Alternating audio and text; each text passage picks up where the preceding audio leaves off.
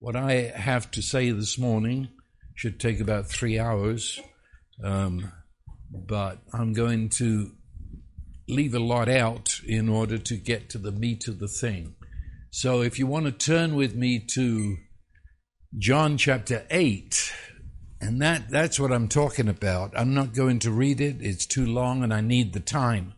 But it is Matthew chapter 8. Sorry, John chapter 8. John chapter 8. And it begins in verse 3. But just to give a very quick background to when it happens, it says in verse 2, and early in the morning, Jesus came again into the temple. So this is going to take place in the temple, which is the headquarters of the whole Jewish religion of that day. A vast temple courtyard. I don't know how many people. It says all the people were coming to him. And so Jesus is probably sitting and he is addressing the people. And it says he sat down and began to teach them. And then, and this is where our story begins, into that crowd, and that's often forgotten, the scribes and the Pharisees brought a woman caught in adultery, and they set her in the middle. Okay, as I say, the rest of the story is there, and I think many of you know that story anyway, but I'm just going to plunge right in. This, I'll tell you, is one of the most sordid stories in the New Testament. It is also one of the most glorious stories in the New Testament. It shows the wretchedness, shall I even use the word filth, of religion over against the wonder of the love of God that goes to the point where, for some people, this story is scandalous. Now, the some people are not so much today, but down through the centuries. If you look in your Bible, it's in just about any Bible you've got, there will be some reference there that these verses about the woman taken in adultery are not found in all versions that we have for over the centuries. And that's interesting. It's a story that is found everywhere, but no one seemed to know where to put it. It just didn't seem to have a place. And so they ended up putting it in John's gospel because it sounds like John. But why was that? Well, because religion, and specifically, I'll name him Augustine. The people think he's so great, but Augustine, who was the actual seedbed of religion in the West, he said that this should never be in the Bible. It was scandalous because it promoted immorality. That's word for word from Augustine. He said that Jesus forgave this? Oh, no. I think he's almost saying she should have been stoned. But he said it shouldn't be in the Bible. Well, that only tells me something about Augustine, that he didn't know the love of God as the entire Bible. This fits to me perfectly in the scripture. This is what Jesus is like. And so here he is. Jesus is teaching. And as he is teaching, there is this scuffle in the back of the crowd, and people are pushing their way through very rudely, because the Pharisees were very rude people. And the Pharisee, if you don't know what I'm talking about there, it was really a denomination within the big umbrella of Judaism. And it was a denomination that said they were the holiest of people, that they kept the law, and if you didn't keep the law, then you're out and you're finished. They were very rigid. They were fundamentalists. They'd memorized most of the Old Testament. And here they come, looking every inch as they thought themselves to be, the religious police of the day. And they had this poor, wretched woman. Her hair is disheveled. Her clothes are wrapped around her because they dragged her out of bed from somewhere. And now they're pushing her ahead of them through the crowd. The look on that poor woman's face of absolute terror, because they're saying, we're going to have you stoned. to death. And she's filled with shame because they're announcing to everybody what she's done. And so if you can picture this woman with her head down, ashamed to look at anybody, and her eyes furtive looking because of just sheer terror as what's going to happen next. And they begin by saying, we caught this woman in the act of adultery. Well, now, I smell a religious rat. Big time. Because number one, you caught her in the act. You talk as if it was just happening on the street corner, and we always just bumped into her, you caught her? How on earth did you do that? But secondly, and they knew this, of course they knew the law, but where was the man? Under the law, you could not just prosecute the woman, you had to have the man there too. And so he's mysteriously disappeared. What I see here, now I can't prove it, but I've studied the Pharisees for over 50 years, and I think I know these chaps. You see, the Pharisee, they did not know how to love. And that is not an overstatement. They did not comprehend what love was, as indeed religion is loveless. They saw what they might call love as you pleasure me. You make me feel good. Therefore, I accept you. You're included. I put you inside my circle. There was no sense whatsoever that I've got anything to give to you. The idea is you exist to please me. And if you don't, if you begin to fall away from what I count as right and good and pleasurable, then we'll just have to dismiss you, you poor idiot nothing. Out you go. That was a Pharisee mentality. I can prove that from their own writings. Now, when it came to marriage, what do you do with that if you're a Pharisee? Nothing, because you can't love. You don't understand love.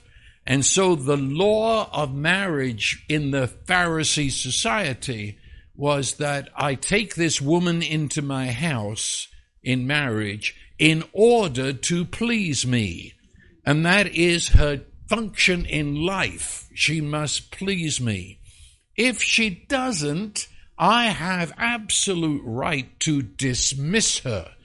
And if she displeases, what does that mean? And again, we've got this in writing. It means that if she burned your toast at breakfast, you can have her out the door before you've eaten the fried eggs. And out the door meant you are gone. You don't exist to me. But they would not divorce them. They just dismissed them, which meant they've put a married woman on the street, and therefore she can never marry another because she doesn't have divorce. And the Pharisee would not divorce. That was part of his punishment. Leave her out there. And what does a woman in AD 30 do when she's on the street? Because, you see, there were no jobs for women. Women didn't work. Women had their place under the protection of a man. The man gave the food, the shelter, the money. She existed under the shelter of a man, protection of a man. And so if she's on her own on the street, then what does she do? And the fact she can't remarry because she's not been released in a divorce, she's stuck. And that's where you find these women who were prostitutes or had sold themselves. It was a matter of survival. They had been dropped, and now they've got to eat and shelter somehow.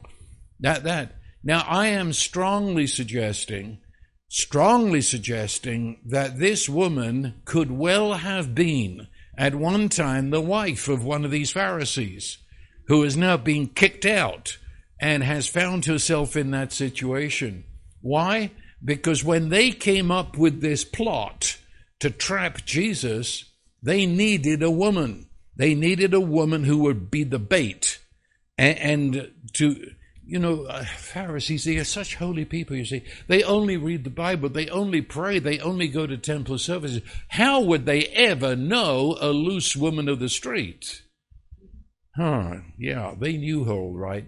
Because once she's been dumped out on the street under Pharisee law, she can be used by anybody else. The Pharisees probably had her and dumped her out on the street again. Because they said she's a nothing, she's a zero, she's not a person. And therefore, it's not adultery because I just enjoyed her and like enjoying a toy or have a rag doll. She's a nothing. They seem to know her and know that she was pliable, she could be manipulated. Because that man, where was that man in the story? He had to be one of them. One of them. This is a setup. And he's going to draw her in because they need her for the bait. But of course, once he's been caught, well, he mysteriously disappears. Of course he did. The temple police, the religious guys, he's one of their own. He's been in there to make it happen, and so now you just get out of here quickly. But it's even more sordid because caught in the act of adultery, dear Lord, what does it mean? It means that these... I'm getting angry. These guys actually hid in the bedroom to watch so that they could have evidence against her. Look, let's leave it at that. I can't prove, some of it is obvious, but not all of it. But as I say, studying the Pharisees, that's just exactly what they did. They hated Jesus. Of course they did. They confronted head on with the love of God, and they didn't know what to do with that. And so they set the traps. There's more than one in the New Testament.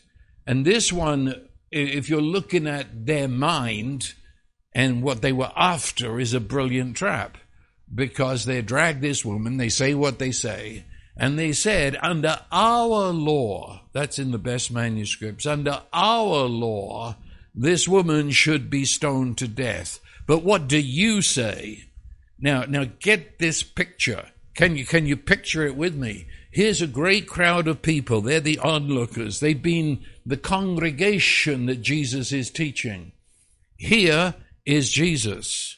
There are the accusers. And there is the woman.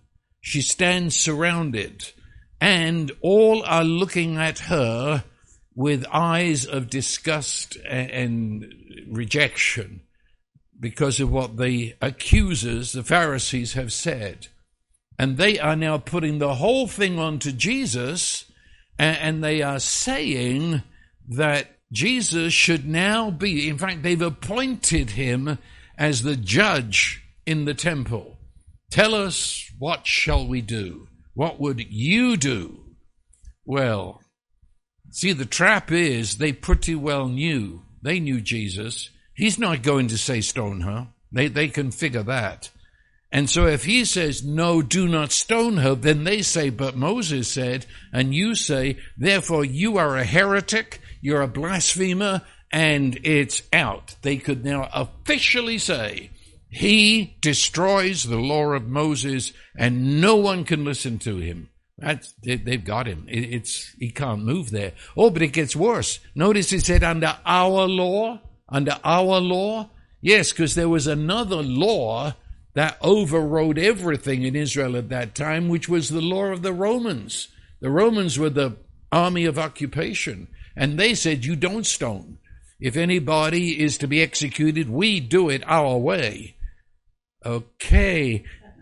That means, you see, anytime Jesus would be teaching in Jerusalem anyway, certainly in the temple, there'd be a Roman soldier there. We often overlook that, but they were listening because one word against Rome, one word that would suggest insurrection or riot, and Jesus would be arrested. So if he ever said, yes, stone her, the Romans would arrest him. They've got him. It's a closed deal. That's why they needed this woman. Oh, find a woman. Find a woman. Here she is, pushed into the temple courtyard. I mean, just look at her. She's recoiling from the touch of these Pharisees. I don't know if you can put yourself in the head of this woman. She has been used in the most unspeakable way, and done so with a toss of a hand. She's nothing. Used and tossed out of the way, just a thing to please some who are rotten to the core. She's a throwaway. She doesn't matter. We just need her for this moment. A good word in English is chattel. That means when you're owned, a slavery of ownership. She was owned by these men, owned and thrown away, maybe owned and thrown away every night. And now they have reduced her to bait. She's the bait. And they're going to throw like fishing. They're going to throw her in front of Jesus and hope he rises to the bait. That's disgusting. A bait? I mean, they're saying she's no more than a worm on a hook. We catch the fish. Who cares about the woman? We're after the fish. Who cares about this woman? We're after Jesus because she's a perfect bait. She's the cheese in the mousetrap. Who cares about the cheese? It's the mouse we're after. Do you feel this? And of course, how does she see herself? She sees herself through the eyes of these people. And has she ever really had a chance to see herself any other way? Because whenever she was a woman in a house, she was still seen that way, as a mere nothing.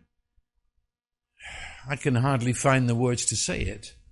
I mean, to see herself through the eyes of those people and to feel then, that's me, that's my identity.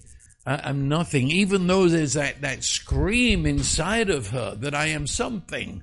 But she'd almost forgotten, if she ever really knew, what something was. She'd always been, that's it.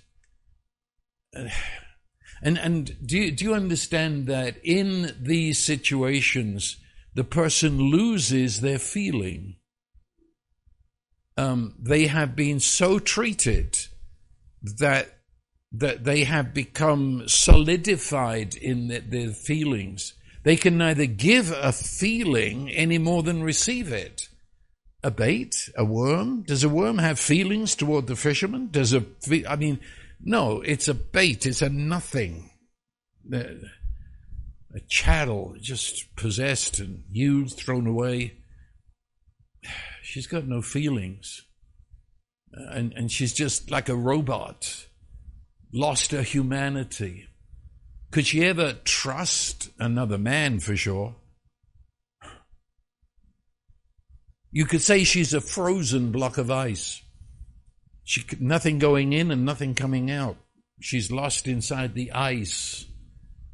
The abuser leaves deep footprints in the abused, so that to the abuser it was an hour of pleasure and throw it away. But to the abused, it's going to last a lifetime. That something has been stolen, something taken, some terrible imprint upon their psyche. And that's this woman who stands in the middle of it all. And for all those listening, this can be applied to any form of sexual abuse, that's for sure. This is the story of sexual abuse. But it can also be applied to the bullies. The bully at school is one of the Pharisees. The bully on Facebook is a Pharisee. Soulless. Doesn't know what love is. And those who are bullied stand in this lady's place.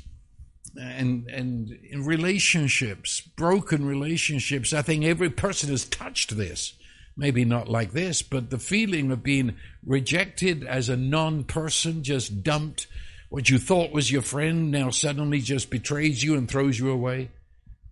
Yeah, this has many applications. She, like all of those I've just mentioned, stand there before the gawking eyes of the crowd, before the accusers, with no defender. Nobody would defend her, not in that day. She's without defense, and she's terrified. And in that crowd, they weren't the Pharisees, they were just the ordinary come and goes of Jerusalem, but I don't think you could find a friendly face there. Who's going to go and stand beside that woman? We caught her in the act of adultery. Forget it. No, there's not a friendly face.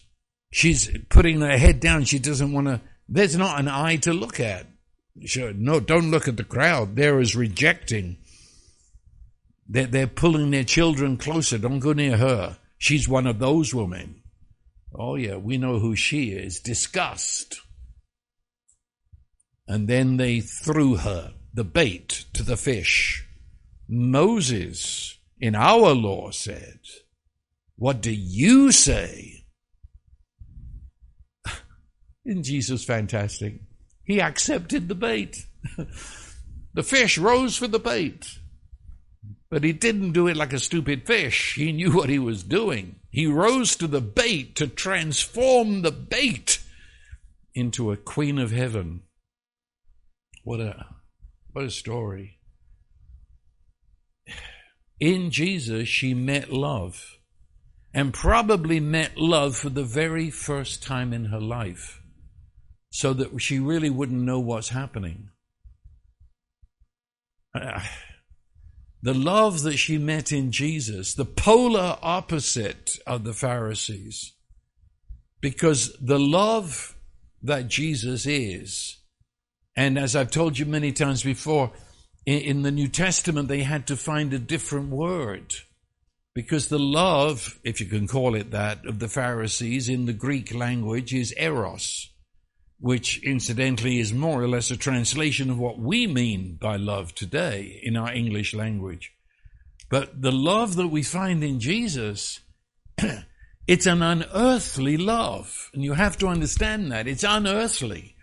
It's a love that is the original love out of which we were created, for which we were created, and to dwell therein. And the new word was agape, the God love, and she met it in the person of Jesus.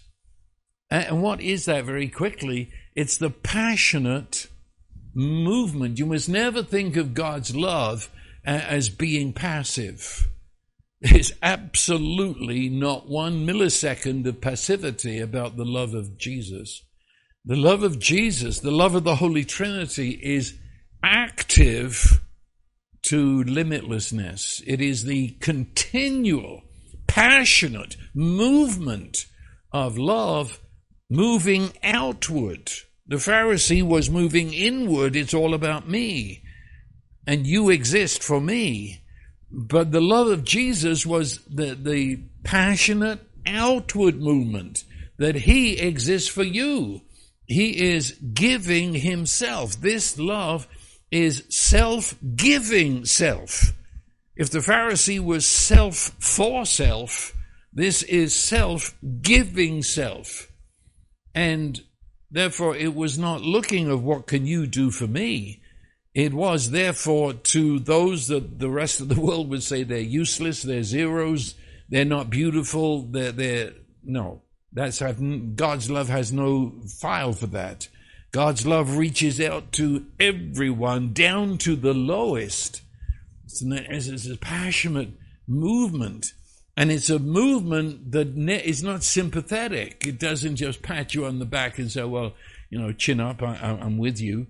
It meant that he comes into where she is and stands where she is and takes her pain and takes the whole mess of her life and takes it and makes it his own and gives to her his righteousness, his innocence, and his freedom. That's the love of God. This love that God is takes limitless risk. And I use that word carefully. For he will stop at literally nothing to deal with whatever would seek to separate him from the person of his love. And of course, for Jesus, we're talking about the cross. In fact, not for Jesus. I tell you, that's the Trinity. That's the cost the Holy Trinity, shall I say, paid, although it was paid to no one. But it was the cost of saying, I'm going to stand where you stand. I'm going to bring you to where I stand. And the cost of that was death and resurrection. There is no limit to the risk. And it reaches, knowing them to be unlovely, but this love bestows loveliness upon them and exalts them. Of course, there is no way that a Pharisee could comprehend that the love of Jesus reaches to that woman where she is, that she might stand where he is on equal ground, one with him before the Father. That is there's no understanding. There's no possibility. And as this story unfolds, she is all that matters to Jesus. He didn't give a fig about the Pharisees and their stupid trap. This bait that they've thrown to him, this rag doll that they kicked out into the middle, that's the only thing that matters to Jesus. Well, can get to you sometimes when you think about it. So how does that happen then? How is it that she's all that matters? He knelt down on the temple courtyard floor and began to do something in the sand. I honestly think he was doodling, but he did something there. What on earth is he doing? And I can see the crowd they're all trying to, people at the back are standing on chairs, what's he doing?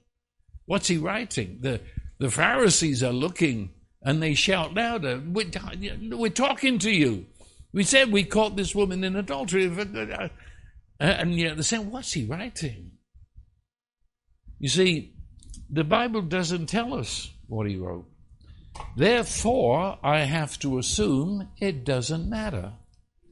Because you see, ever since that first crowd said, what is he writing? They've been saying that for 2,000 years. I've heard sermons on what he wrote. I've seen whole articles on what they think he wrote. The fact is, the Bible doesn't tell us. Why? Because it doesn't matter. It was the fact he did it, not what he did.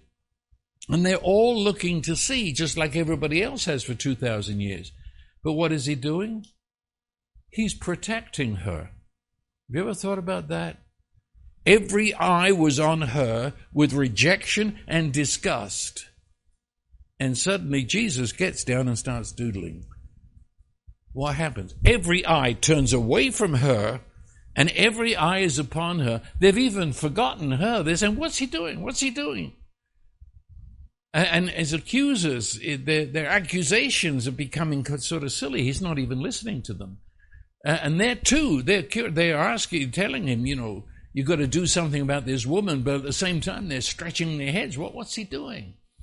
Everybody's eyes now have been drawn away from the woman, and they're riveted on Jesus with nothing but question marks. He has diverted the attention of the entire crowd and of the accusers away from the woman. I guess she was looking too. What on earth is he doing? This is not normal. And finally, he sort of half stands. He says he rose up, he got up, and he looked straight past her to those accusers. And almost as though, yeah, let's go ahead. He that is without sin among you, let him cast the first stone. No one had ever thought that in one sentence he would blow the whole plot to pieces. But of course, and this is where part of what I said earlier comes in, and I haven't found a translation that translates the Greek here. The original language here does not say that. Yet every translation I read says what I just said. What is in the Greek there is he that is without this sin. Oh, yeah. Oh, yeah. These guys knew that woman of the street. They knew her well. He that is without this sin, let him cast the first stone. And as if he has now solved the whole problem, he goes back to doodling in the dust. And there's dead silence. Not only from the accusers who are looking at each other, where do we go from here? This was not in the plan. But also I can see the unease in the crowd, as many a man is hoping he doesn't turn in their direction. It was as if the light of God's love poured into that temple courtyard, because he didn't accuse anybody. You notice that? He did not pick up and now become the accuser. He simply said what he said. Went back to doodling. And the light did its work. Well, they all left. Beginning, it says, interestingly, from the eldest. The old men were the first to go.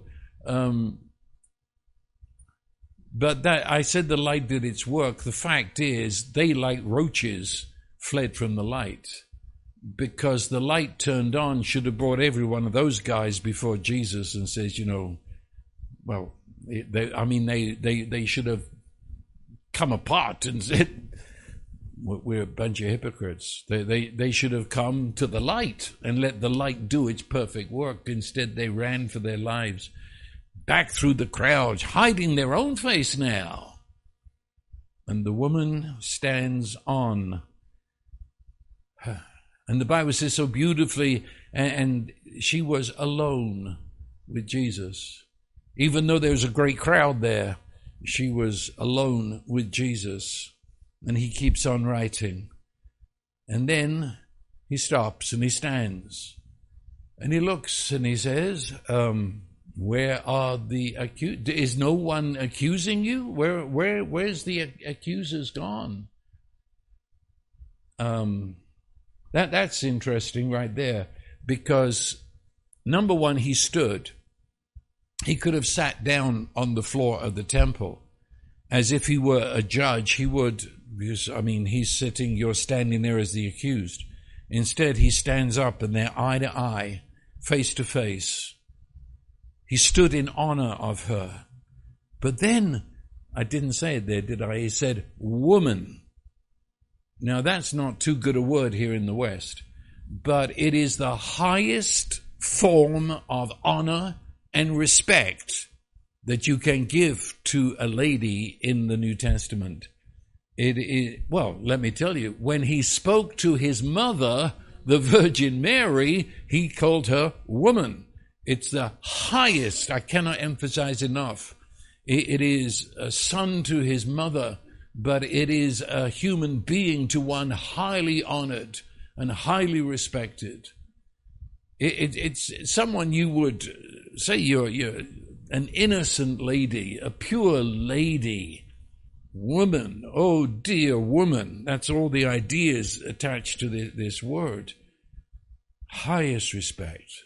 She'd never been called a woman in her memory. I doubt her miserable husband had ever called her a woman. He called her a woman. And he said, where are your accusers? Meaning, I'm not an accuser. The accusers have left. And so she said, and this is one of the most astounding phrases in the New Testament. She said, no man, Lord. Lord? That word in the epistles is the word that is the Greek equivalent to I am of the Old Testament. When they take an Old Testament text and translate into Greek for I am, it's this word. Where? What happened when the lights turned on and sent the accusers running like roaches? For her, it was the light who revealed who Jesus really was. And I don't know how much he understood. It just leaves me speechless to read it. That this woman standing before love that she didn't even know how to define it. And yet she realizes somehow that she's standing in the presence of I am, the God of Israel. Met with the God she'd never known. The only God she knew was that miserable wretch the Pharisees had invented. But she's meeting the real God, and she knew it straight away. No man. So then he said, neither do I condemn you. The word condemn is, that's a little bit more than accuse. When a person is condemned, that is the goal that all accusations were moving to. Do you understand what I mean? You're accused, well, you're accused. But when your accusation is proven, then you become the condemned. And usually condemned has in it some form of punishment. So we would say you're condemned to death, or you're condemned to 40 years in jail. There's a certain, always a result to condemn. Neither do I condemn you. Condemnation holds you. I mean, you can say what you like about me, accuse me, but condemned means we got you, and you're now held to that, and you will always be known that's what you did. You're condemned, if nothing else, to being ID'd as the person. It's your record. They've got you. This is part of your life. Live with it. It's going to be there forever. It's tattooed upon you. This is who you are. It's public shaming. You're a condemned man. You're a condemned woman. It's your shaming. Oh, neither do I condemn you. I mean, I hope you're getting this. I said I needed 2 hours, and I'm maybe going too fast, but the Supreme Court of the temple police said, this woman, we accuse her and she should be stoned. But the Supreme Judge of heaven and earth overthrows the lesser court and announces case dismissed, which means the woman is innocent. Dismissed. There is no record of sin. It is not. Case dismissed. We all go home. There was a custom, and Andrew introduced me to this. So if he preaches on this in the future, you know, I got it from him. He didn't get it from me. That if you were in debt and you couldn't pay, then the person you owed the money to would take you to court. And it was a circular thing, very much the same as we have here.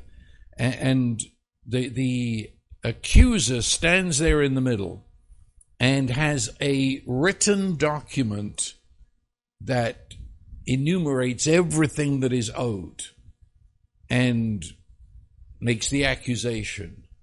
Well, if the money is paid, if the debt is lifted, someone now comes from the court, goes to the accuser who's holding this accusation, and tears it from his hand and takes it to a place in the court where he doubles it over so you can't read it and nails it to a post.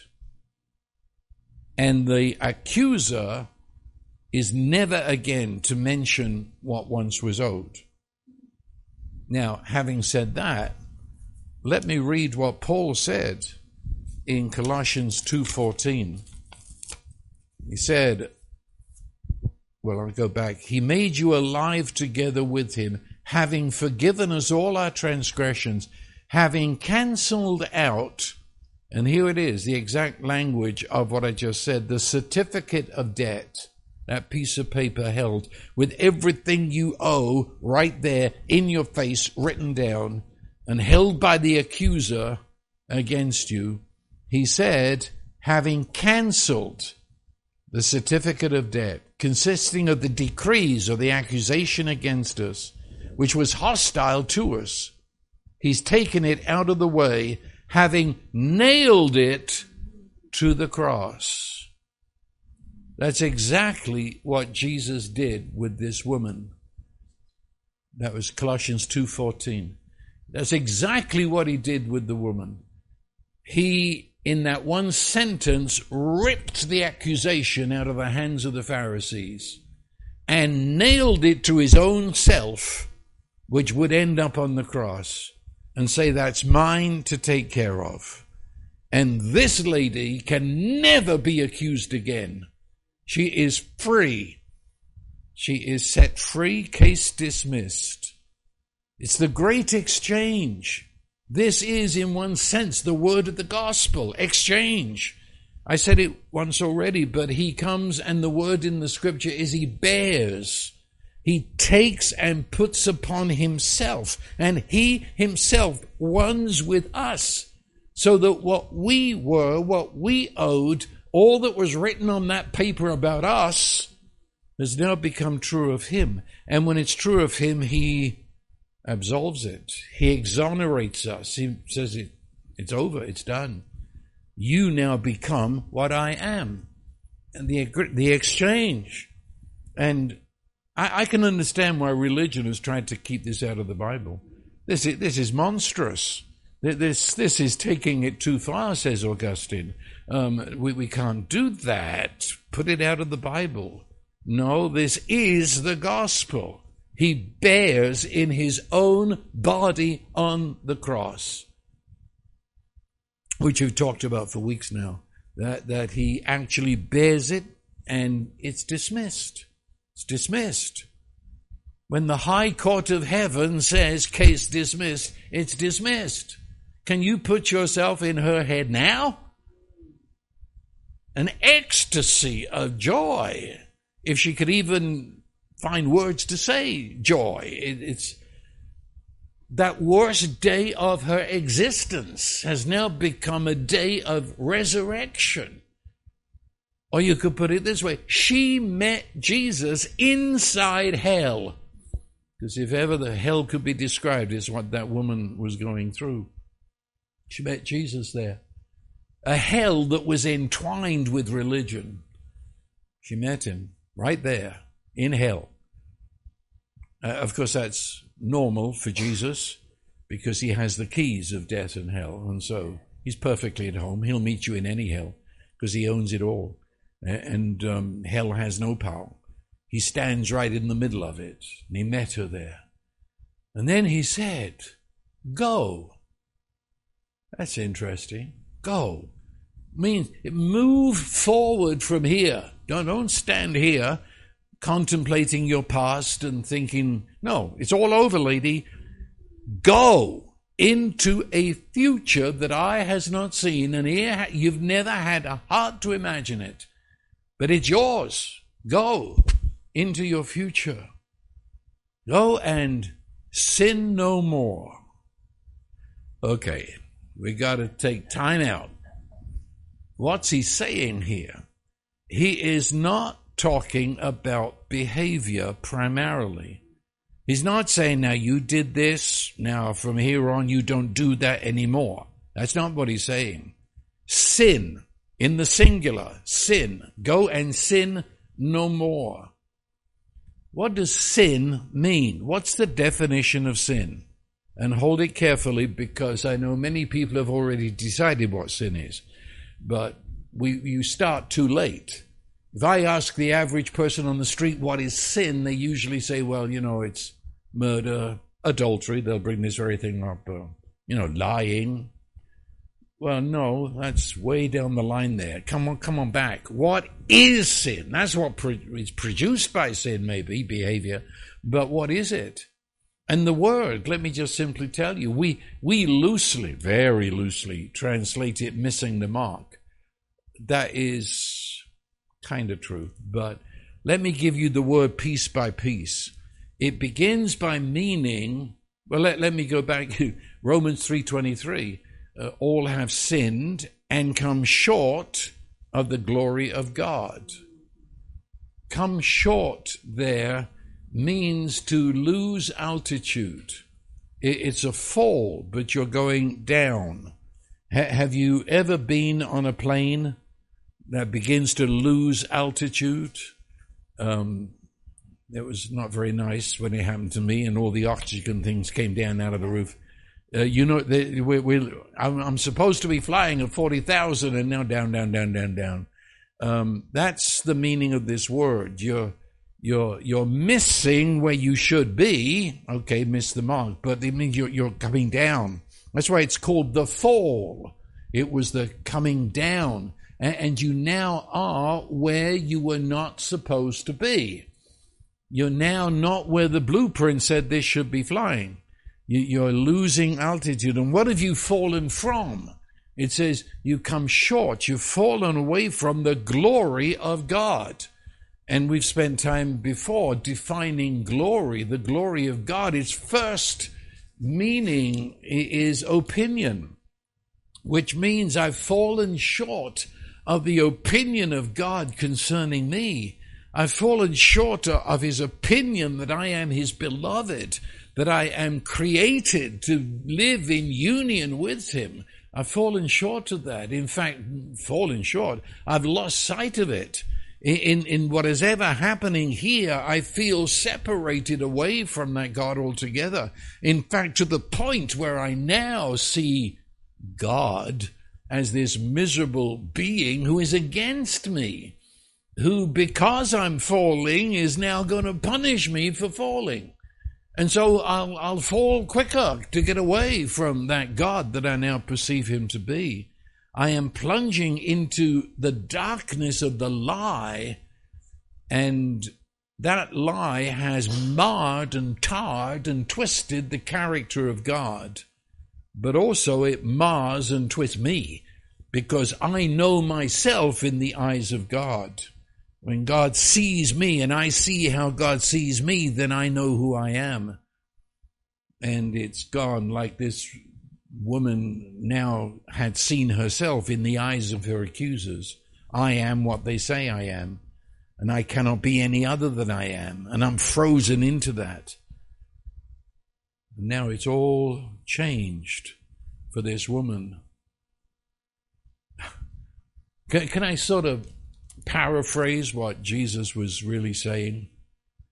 Looking into this lady, this woman, he's essentially saying before time, before Genesis 1, before anything was created in the cosmos, you, dear lady, you were conceived in the mind and in the heart of the Father.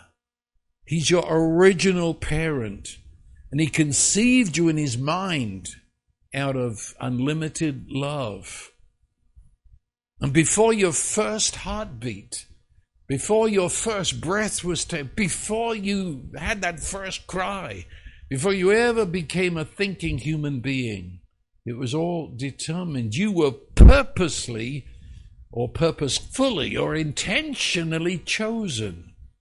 You're special in the biggest sense of the word. You were chosen, you were celebrated, you were delighted in, given a destiny of union with the Holy Trinity. You, lady, you came into being from the mind of God to be the beloved of God. That's who you are. That's the design. That's the reason of your creation. That's your identity. That's who you are. No one can change that, because that's how you came, fresh from the created hand of God. Can I see it in the eyes of Jesus? He that has seen him has seen the Father. He was essentially saying it was me and the Father and the Holy Spirit. It was our intention to include you into the circle of divine love. That's what it was all about. That you would participate with us in our joy and our peace and honor. That's what it was all about, lady. And you were sucked into the lie, into the darkness. You lost consciousness of the glory of God that you were the focus of. You lost sight of the beloved Father. And it was replaced by the evil, wicked eyes of religion, who did nothing but put you down, despise you, call you a nothing. But now, I set you free from the lie. I set you free from where you plummeted down. I set you free. With all its grief and all its sorrow and the resultant behavior, I set you free. So, come, let us go into a future in which you're no longer dominated and directed by the lie, but rather you come to a new life of seeing who you really are and dwelling in the love of God. And I can't help saying it because it's very important. That was his faith. She couldn't even imagine the words, let alone the faith to do it. No, that was his faith. He looks into her, and that's why I injected there, he's saying, come, let us. Because that's essentially what he was saying. Go and sin no more. Boy, have we got a future together. Come. Let us go. And she, I mean, if I could put words in her mouth, she said, I can't have faith for that. Forget it. Look at no, I'm not looking at your anything. My faith. I came to save you and to bring you to where I am.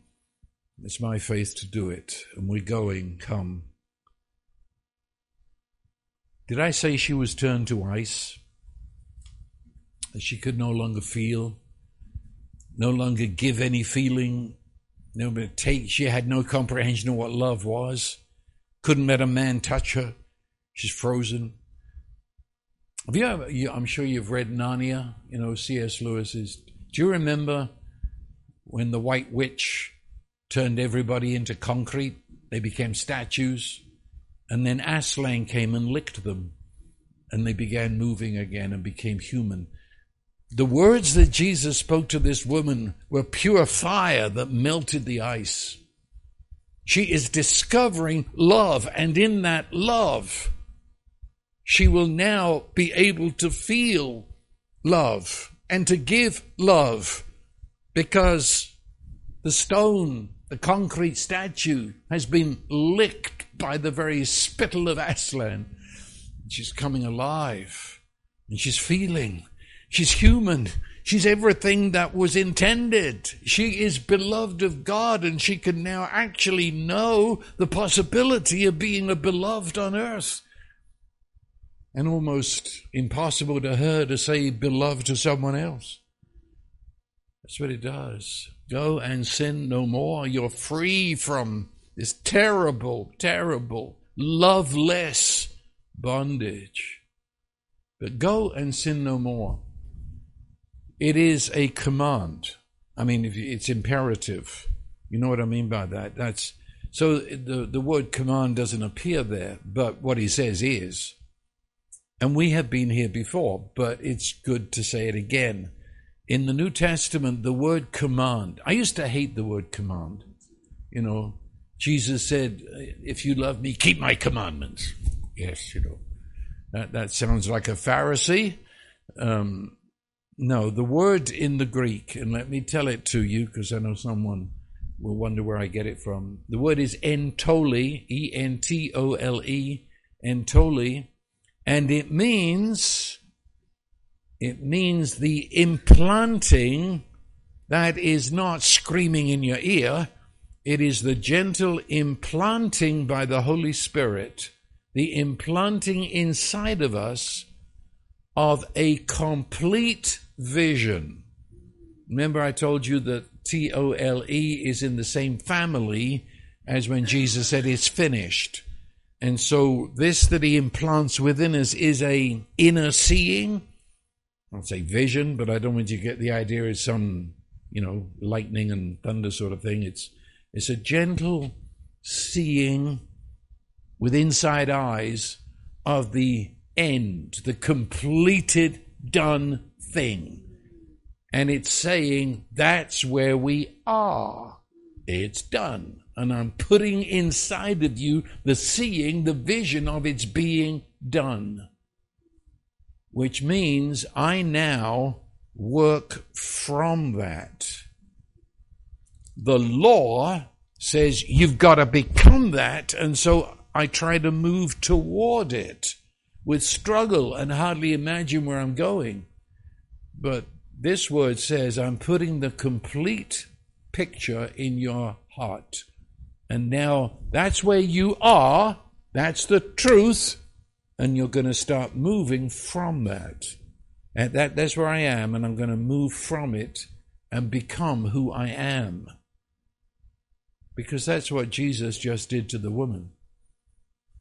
That woman standing there to say, go and sin no more.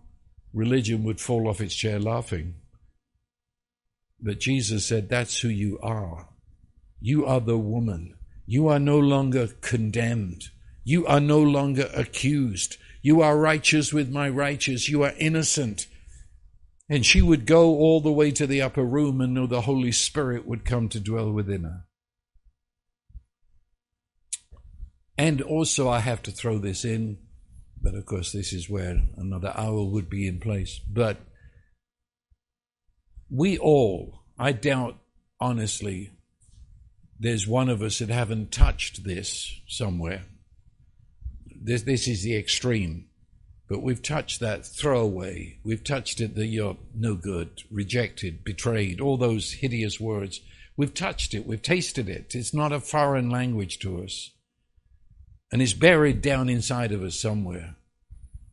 The church, and I prefer the name to be the original Greek word in the New Testament, ecclesia, because church today brings with it the baggage of an organization, it brings baggage of legal and rules and membership, that you sign a card and all that stuff.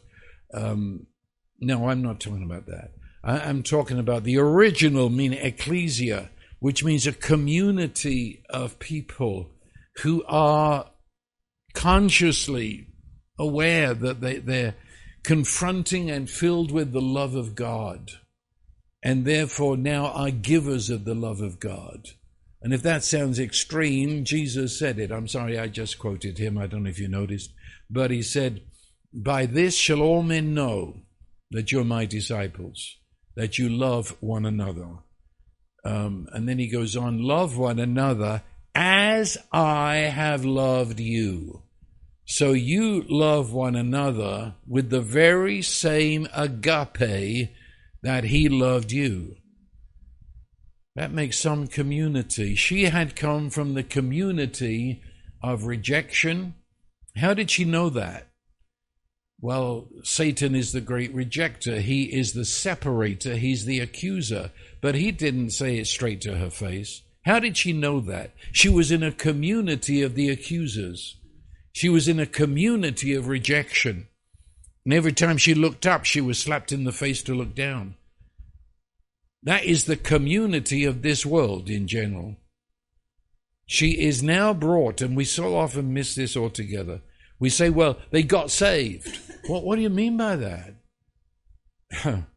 In the first hundreds of years of the church, it meant they have come into the community of the ecclesia, for the ecclesia to love you with the love of God until you get it. Another who is beloved and knows they're beloved and now calls you beloved.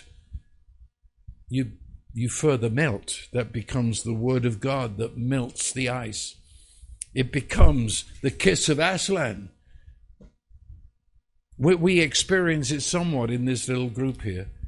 I've often said I really didn't have to preach here. We just come here and love each other. And some even can't wait to get through Saturday to get here and just love each other. And I'm not being cute here.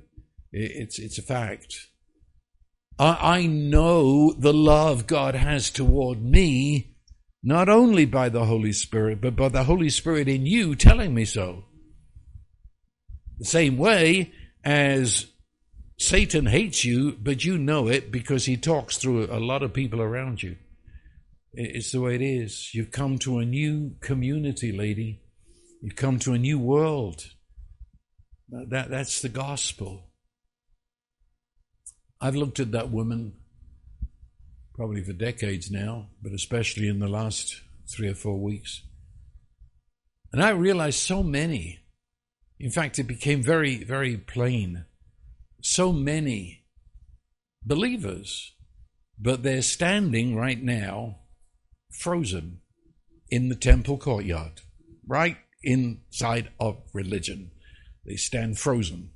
What a place. You would think they'd stand frozen maybe in a bar or in a casino. No. Standing frozen to death in religion. The highest place in religion, the temple.